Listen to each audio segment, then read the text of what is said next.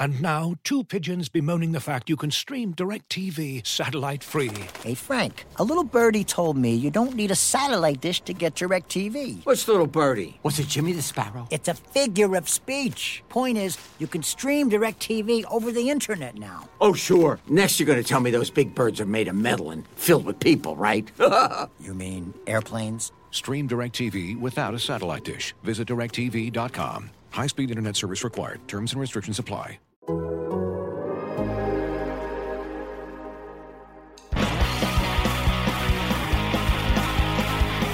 Hey everybody, it's Arthur Staple here. Welcome back to No Sleep Till Belmont, the Islanders podcast from The Athletic. Just want to let you know this podcast is brought to you by DirecTV Stream. Get your TV together with the best of live and on-demand. Learn more at DirecTV.com. We're joined again by our October guest co-host, Michael Grabner. Grabs, good to have you back. Oh, thanks for having me. Let's go for round 2 here. That's right. And round 2, with the season for the Islanders starting tomorrow in Carolina, the beginning of their crazy 13-game road trip to kick off this season. We'll do a little season preview in our second segment, talk about who we think are maybe get to the conference finals in each conference, Stanley Cup finals, our pick to win it all. But in the first segment, we're just going to focus on the Islanders and where we think they'll finish. So, Grabs, Islanders, what do you think?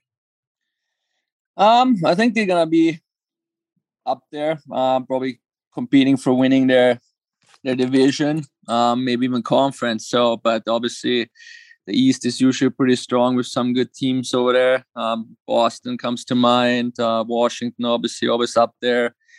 I think Carolina, I like how they've been playing the last couple of years. And so it's definitely going to be some tough competition, but I think they're going to be up there again, just like the last few years here. So I hope they don't let me down with my predictions. I have them winning the division too in my snap predictions that I made the other day. And that's really a first. I mean, in all your years here, expectations were not a big thing for you guys. What is it like when you're going into a season and everybody, no matter what team you're on, you feel like you got a chance to win because you guys have trained, you guys have, put in the work before the season starts. You feel like you got a shot at least to make the playoffs. But the Islanders never really got much respect. What was that feeling like, or was it even a thing that was a concern for you guys? Of course, if you're an athlete or a competitor, your mindset is to win. I don't care what someone says or what fans are saying. If you're going in a game, you lose, but you're still going to be upset no matter how good your team is or what people are saying before the season. So every year, everyone that goes in there is trying to win. But that being said, obviously, when people are starting to talk about your team and your expectations are rising, or so does the pressure, right? That's a good thing, though, because you're getting the respect around the league, around the fans. So that's what you want. And that's, I think, what the Islanders have done in the last few years, build up a reputation of their play, how hard they work, their system. Everyone is buying into their system. So that gives you confidence, right? If you're seeing all the positive stuff being said about you. And same with the other stuff. When people are talking negative, you're kind of trying to use that going into the season, trying to prove those people wrong. So I think it's a positive when people are talking about you guys, though, or the Islanders, in a positive sense, where that will just build off. And if you guys come into the season, get off to a hot start, I think that just kind of snowballs and makes the game easier, right? So, like I said, I think they built that the last few years here where there's a buzz around them, even around the league. They know it's going to be a hard team to play against. And again, their times definitely have changed since I've been there. Yeah, it is, even some of the guys in the last couple of days have been talking about having the expectations and trying to embrace that. Does it ever get into the room, positive or negative? I mean, when people are talking about you, is it difficult to shut that out no matter what people are saying about you? I think it depends on each player, to be honest. As a team, I don't know. I've not really been on not really any teams that are coming in the room, be like, "Hey, did you hear about this? They talk about us about this and this." It's kind of all just white noise. But it might be different for players per players. I learned early in my career to kind of shut this all out because you could be a hero on any given day for your own fan base, and the next day you make a mistake and like half the fan base is all against you, right? Like you're like, you can see that. And I think that you notice that more now with the social media. That just kind of started when I was with the Islander, the Twitter and Instagram and all this stuff picking up. And I think I just learned early on, you cannot tune that out because you can never win everyone over, right? So the same goes for the room though. Like, I think people just kind of try to shut that out and leave it out there.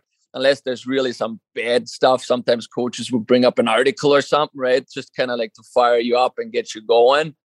Like if it's really something bad, but other than that, you just kind of go to the rink. You know, like I said, no matter if you're on a team that's predicted to win it or people are picking to go last, like you go in there, you try to do your job, you try to compete. That's why we're in this business. Guys go out there, they work their bag off and try to win the game, right? So I don't think there's ever anyone going into a season saying, "Oh, we're gonna be second to last this year," right? So I think that's why you're a professional athlete. You kind of try to tune out all this stuff around it, and maybe some younger guys are gonna learn that when they come in the league. But for the most part, I think whatever is said outside kind of stays outside. You maybe hear it, but you cannot just disregard it. Goes in one ear, out the other, kind of thing. That's how I always felt you took my questions when you were on the Islanders, in one ear, out the other. So I appreciate that you're saying now that nothing really affected you. So I like that. As far as individuals on the Islanders that could, the one thing the Islanders are not are big stat monsters under Barry Trotz. They're definitely defense first. And so I guess we'll kind of have to temper our expectations and throw a couple of over-unders out there. Anders Lee, you think he's over or under 30 goals this year? It's been a couple of years since he scored 30, but he's obviously a reliable scorer that you played with a little bit. So you think he goes over or under 30 for this season? Could go either way. Like could be like a 26, 27 or like 32. I would say over.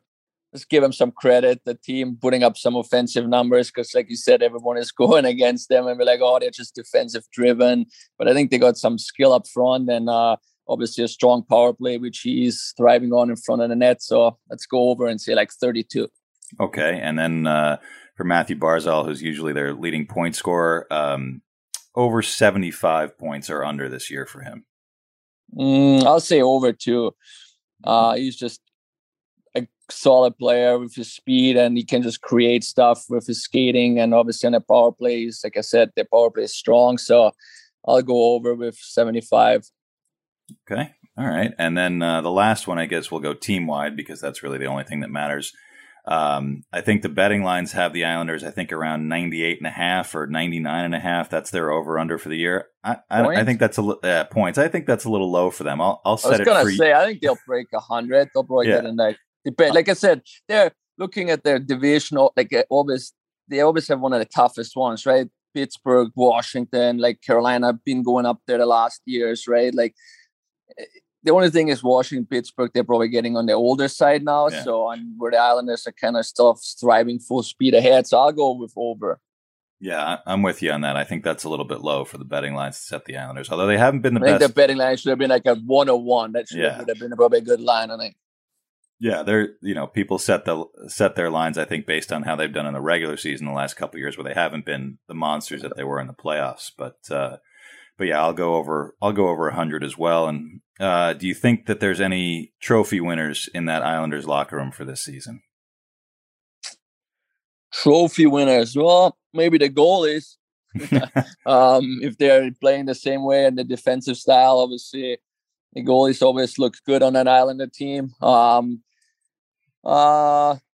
It's tough to say these days, man. Like I look at the teams and then I look at players and they're voting and stuff. I'm like, I have some different opinion on other teams, like or other people that vote on these trophies. So it's tough to say. Maybe someone comes out of nowhere and puts up some serious numbers on the backhand, or you know what I mean. Like it's tough to predict those things. I feel like compared to like some of those like standings. Looking for an assist with your credit card, but can't get a hold of anyone? Luckily, with 24/7 U.S.-based live customer service from Discover, everyone has the option to talk to a real person anytime, day or night. Yep, You heard that right. You can talk to a real human in customer service at any time. Sounds like a real game changer if you ask us. Make the right call and get the service you deserve with Discover. Limitations apply. See terms at discover.com/creditcard. Looking for an assist with your credit card but can't get a hold of anyone? Luckily, with 24/7 US-based live customer service from Discover, everyone has the option to talk to a real person anytime, day or night. Yep, you heard that right. You can talk to a real human in customer service anytime. Sounds like a real game changer if you ask us. Make the right call and get the service you deserve with Discover. Limitations apply. See terms at discover.com/creditcard. So now we'll go into what we think about the league. And we obviously both think the Islanders are going to be good this year, maybe a division winner. Who do you like out of the Atlantic Division? Where the Florida teams look pretty good. Toronto's always up there. Who's your favorite in that division? My favorite, sort of thought about it much, but like I said, they have always a tough competition in there. Like the Florida teams have been up there battling in the last couple of years. Boston is always up there. Can never discredit them, obviously, right? But to win it, I go with Boston again. I don't know. They somehow always seem to grind it out towards the end and somehow stand on top of it all somehow. Yeah, that's a good pick. I think I'm going to stick with Tampa, but I think Florida is going to give them a real run this year. And Toronto obviously is a very good. Well, Tampa already lost yesterday. They're out for a year. They're done. That's right. 0-1. They're done. So they're out of the running. Out west, it's a little bit more crowded now in the Pacific with Seattle in there, but that's kind of the division that I think everybody points at as maybe one of the softer ones. It's got, Edmonton and Calgary and Vancouver, none of whom has really distinguished themselves in the last few years. The three California teams who have all been kind of a mess the last couple of seasons. Seattle, brand new team, and then there's Vegas, who looked pretty good, beating Seattle last night, even though they gave up. But they put up a fight. Seattle. I watched just a little bit of the last period, so. But their division, I would say, is probably one of the weaker one, or maybe even the weakest one. I don't know. I've liked Vancouver the way they played. I think they added Garland, who I obviously know well, but kind of objectively say he's like one of the hardest workers I've ever played with. If he does what he's been doing here, I think it will help their lineup and OEL. If he can kind of reestablish himself, he doesn't have the captain anymore. So I think they could be a kind of sleeper in that division. But for the favorites, it's got to probably be Vegas or Edmonton. I'll say probably Vegas, just because have been more consistent over the last couple of years, I would say. Yeah, they seem like the most complete team in that division, and I'll probably go Vegas too. And now in the Central, obviously Colorado is really the dominant team. They start tonight. Nathan MacKinnon is out. He tested positive for COVID-19, but still they got a pretty dominating lineup. Your old team, the Coyotes, are in there. I don't know if anybody's really picking them to do a whole lot in that tough division, whether it's Colorado, Winnipeg, St. Louis, Mini. My pick is Colorado. I think they're going to be a clear winner in that division just because they have so much talent and they really seem like they're ready to put it together. What about you? Yeah, I gotta say the same thing. Colorado gotta probably be up there at the end of the day. From playing against them in Edmonton in the bubble, like their power play, their skill they have up front, they're just a different animal. It's kind of like the Islanders, right? Like they just can't really seem to put it together quite yet. But once they do, I think they're gonna be absolutely a machine. Like they can't be stopped. Like I said, we played them in the first round in Edmonton. I'm like, dude, if they don't win, I don't know what's going to happen. They were so good, but then they had some injuries. Obviously, you never know what happens in a long season, right? So, but yeah, they should be up there at the end of the day in that division. All right, so now we'll look way down the road to the end of the playoffs, the conference finals. My pick for the East and West, I've got Islanders versus Florida in the East. I kind of feel like Tampa is going to get to the end there, and I think the way that they had to kind of reorder some of their really good depth when they lost Goodrow and they lost Gord and they lost Coleman, that really takes away a lot from their team when they get into the deep rounds of the playoffs.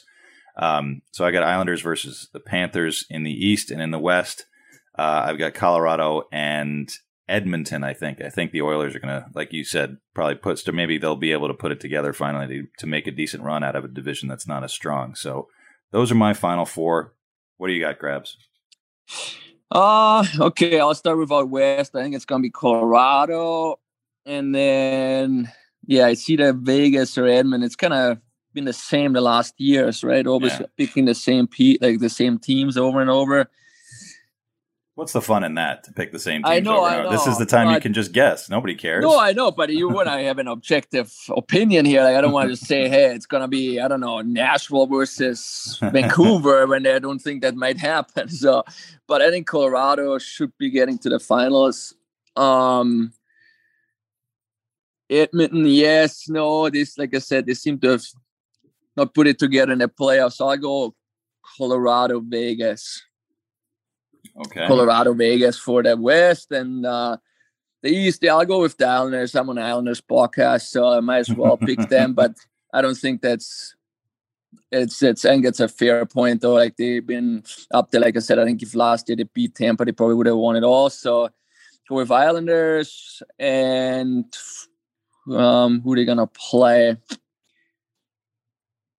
I'm gonna pick Boston. I think Boston gets back there. Again, like, I just like the way they play. They still, I think, have a lot of juice left. They're getting older, but still, like, I think the way they've been playing the last, I don't know how many years, they always seem to find a way to be up there and competing towards the end. So I think it's gonna be Islander Boston. There should be a good conference final too. All right. So we're pretty similar, and I can sort of see where yours is headed. Mine is headed towards Islanders Avalanche in the finals, which I think would be a great final, kind of a contrast of, like you said, that kind of overwhelming speed and skill that Colorado has, and the Islanders' ability to defend and kind of make things a much more grinding style of game, which works well in the playoffs. And my finals pick, I'm going to take the Avalanche in 6. We have to get very specific here with our Stanley Cup final picks, because we're going to go back and revisit this when the season's over. So I've got Colorado over the Islanders. What do you got, Mike?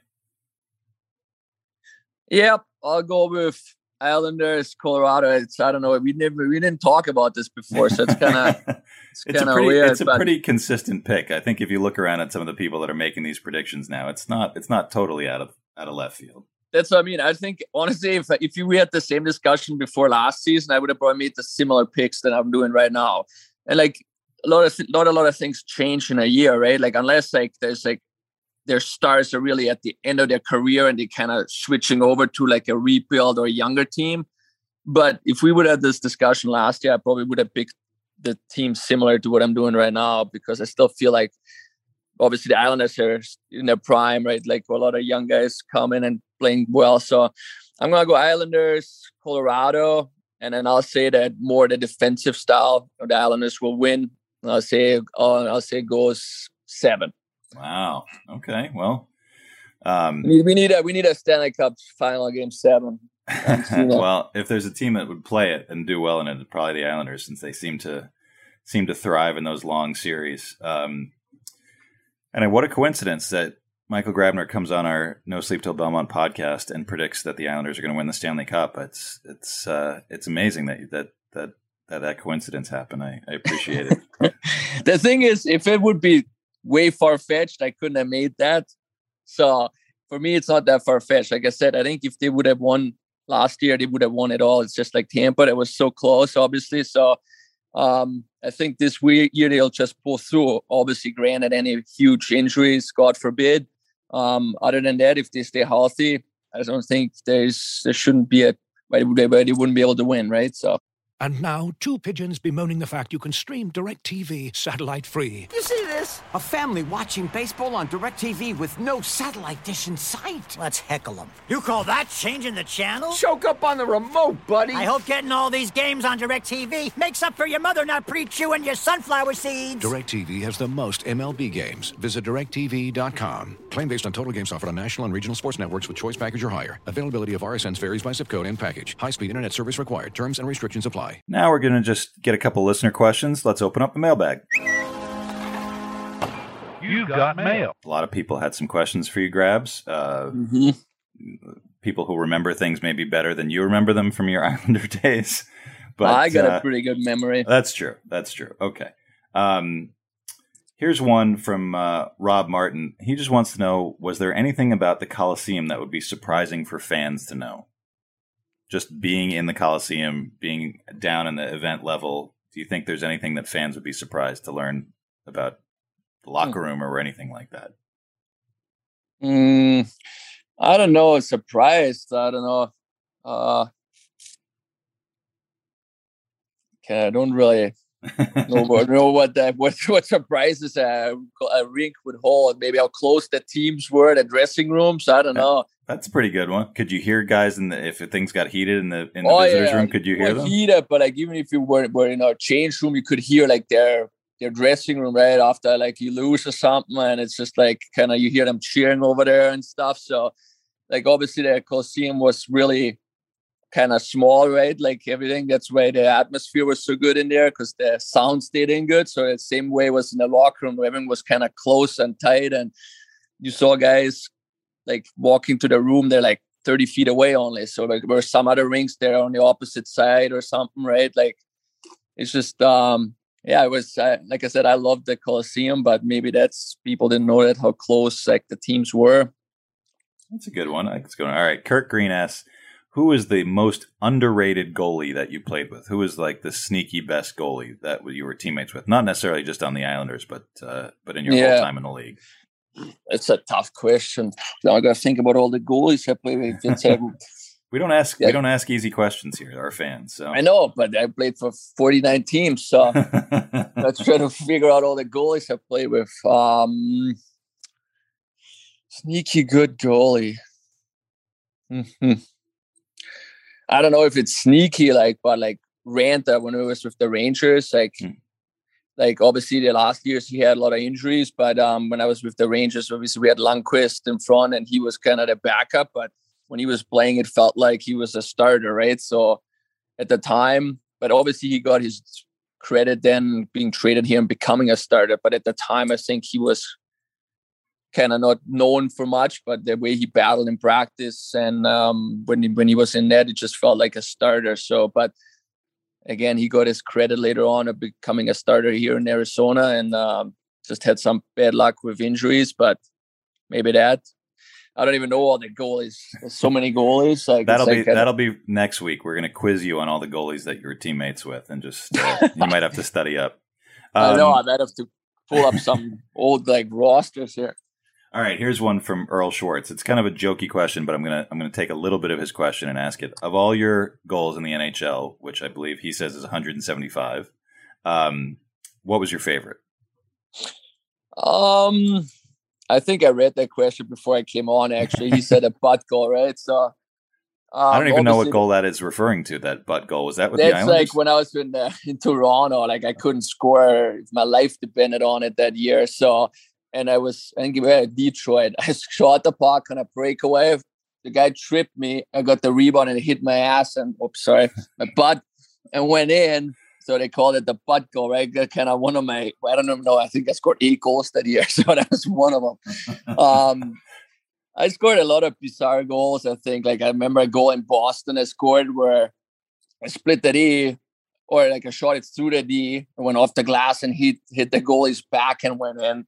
So there's a lot of random goals you think about that usually don't happen. And then, so I guess they're memorable just because those stick out. All right. What was your favorite one? Like a legit, something that was like a big moment for you? There's a couple. Obviously, a goal against Pittsburgh in the playoffs at home in the Coliseum that year. That one regular season game, it felt like when I scored with 10 seconds left for the Rangers. That was the Islanders not gonna like to hear that, but I scored 10 seconds left to win it in regulation in a breakaway. Or picked off a pass. So there's some that are fun, that are more in game situations or more meaning to a game than just a random bounce off the glass, obviously. So, well, I think Earl might be right. It might be the butt goal then. I don't know. Yeah, the butt goal. I said it's kind of the butt fumble or whatever happened years ago. That's right. It's the Canadian equivalent of that. All right. Rob Martin has one. This is one you want to think about. How much of an issue is the language barrier for guys in NHL teams? Obviously, there's people from countries where English is not their first language. So, is everyone always able to communicate, and how do you kind of overcome those barriers when you're in a room with a lot of guys who maybe don't, like I said, don't speak English as their first language? Sometimes maybe. Obviously, I noticed the Eastern Europeans, maybe like Russians, like Czech, Slovak. Sometimes when they come over the first time and they didn't really have much exposure to English, maybe it's different now in schooling and stuff. I don't know how they did back then, but those guys usually are willing to learn and they pick it up quick. And obviously the hockey language stays the same no matter if you're playing in Russia, Czech, Sweden, or here. They know the X's and O's, so at least you can kind of explain it on like a board and stuff, right? So they might not pick up on the inside jokes and like what people actually mean when they're joking around in the beginning, but so it doesn't really become too much of an issue because hockey culture is like if you join a team, you kind of become family, right? And you kind of make it work. Now, even the Russian we had here in Arizona, he's probably one of the nicest people I've ever met. He didn't really speak a lot, but he still kind of communicate and talk and get around things with kind of the hand and feet language, explaining stuff, right? So, but he's one of the guys that's trying to learn and he's getting better every year. So for the most part, I didn't really see much of an issue in my career. But again, there's a lot of obviously other Europeans or from other countries playing other teams that I never played with. So who that you played with spoke the most languages that you can remember? Was there a guy, whether he's European? I think Kreider does. From what I remember, I think he speaks like a few. He spoke Russian. I don't know how he learned Russian, but he could speak with Buchnevich somehow. So I don't know. Kreider is an odd duck, but great guy, obviously. But somehow, I don't know how he learned Russia, for example, right? Russian. So I think he knows a few other ones though. So he was just kind of one of those guys that are sneaky smart, right? It's not easy to learn a language, and then to learn 4 or 5 or whatever, however many he knows, is pretty impressive. Yeah, that is impressive, and I know that I think Leo Komarov is another one of those guys that you wouldn't expect. Leo. Yeah, I forgot about him. Leo is Leo. That's he knows, but granted, for him, he lived in those countries, though, right? He played in Russia. He's born in I think Latvia, but he's Finnish passport in Sweden. So that guy's been everywhere. Where Kreider is kind of just here, and I don't know how he decided to learn languages. So, but regardless, it's still impressive for Leo to know all these languages. That's true. You're underestimating us Americans in Kreider. So good for him.